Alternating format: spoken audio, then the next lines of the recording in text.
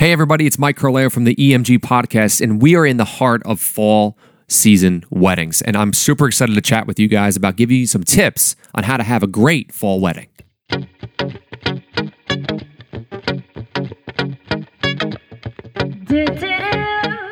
This is the EMG podcast.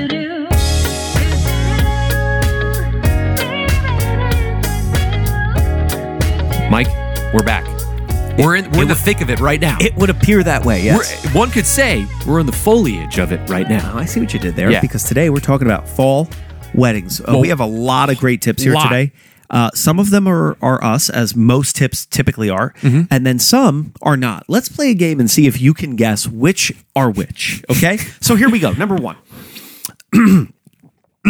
If you want a more luxury as opposed to a more rustic look, use metallic colors and velvet linens. I'm going to go ahead and give that one away. That one wasn't me. Yeah, you Shout also out to our assistant, Natalie, who came up with that one. It's a great tip, but Yeah. I'm not thinking about velvet linens. Was you it know? also the point of this to go out of order too? Because you skipped number one. I did. So I'll take number one. Very cool. Anyway, let me just kind of comment on that. Yeah. I did that for my quote unquote rustic wedding that I actually really, really wanted. We did metallic blue and like a burgundy, but it wasn't a like a soft color. It was more of a bold one. Really, really cool. Yeah, so you don't have to go too hard into the rustic barn thing. You can go metallics and velvet linens. It's a funny one because I would have never thought of it, but it is a good tip. Yeah, and it goes into actually the first tip was you don't have to use the expected color palettes of like the ambers and the orange hues. You can try the jewel or neutral tones, which I would have never have said in my life. So apparently you're not guessing anything. Thanks, you Natalie. guessed it, guys. It's Natalie writing this stuff, but I appreciate it because it's really nice because I've seen some of that stuff, especially in the last couple of weeks at the weddings. The jewel tones and the neutral tones, I think, work really well in this time of year.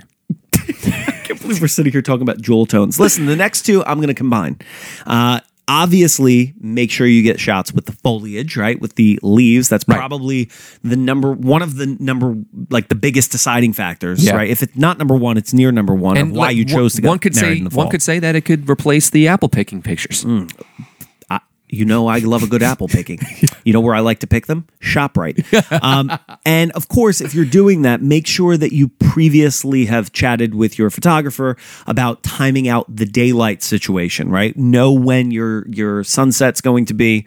You don't want to miss out on like that golden hour for photos. And you can actually just Google that too. Like you could just, I know a lot of, there are people who want to figure out when to have their ceremony because they want to get the sunset shots and stuff like that. Which kind of leads into number 5 is when you have colder weather, you got to consider having different types of dresses or cover-ups or closed-toed shoes. Also didn't come up with that one. But you it's about timing things and about wearing the right stuff too. I can just give from some experience. My wedding, I got married on Black Friday, November 29th.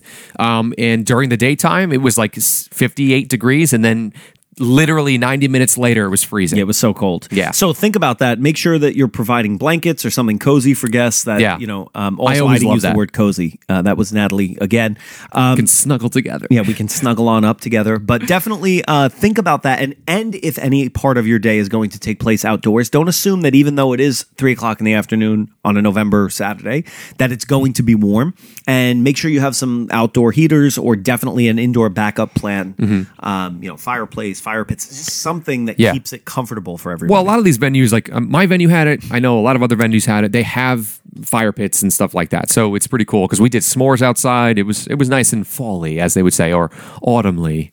Is that a real word? I'm going to give you number 8, and I just want you to just read it without laughing. All right, here we go. Yep. We got to give you a second Go because ahead. now I'm already laughing. No, please. Okay. Because you're going to lose it on the second one. Go ahead. I can't even look at you. Come Hold on. on. All right, so you got to use fall. I can't even do it. Come on. I can't even say. Would you like me to do it? I got it. Wait. Sage butter. Use fall flavors like squash, sage butter, pumpkin, caramel, apple, and cinnamon. Hey, man, I don't know what sage butter is. Oh my gosh! Could someone help us with that one? Oh man, we're professionals, right? Yeah. Natalia at Elegant Music Group. Yeah. If you Shoot have her an any email. questions about what sage butter is, please email our assistant and she'll let you know because I have no idea. I'll take the next one. Go for it. This actually was actually a point of contention with us, with our florist, was when you're choosing flowers, you got to look for things that are in season, because if you look for things that are out of season, it's extremely more expensive. So we had to change the type of flowers that we wanted. We went with more. I keep using the word rustic, but it's just flowers Greenery that and part of the thing was we use runners as opposed to centerpieces. That's a really big thing in the fall wedding. So you got to make sure that you look for things that are in season for flowers.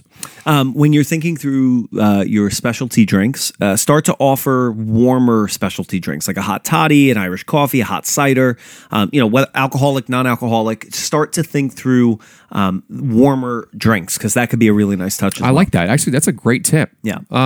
This is actually pretty cool. You and at the end of your wedding or as a favor, you can offer seasonal treats like candied apples, mini pies, caramel popcorn.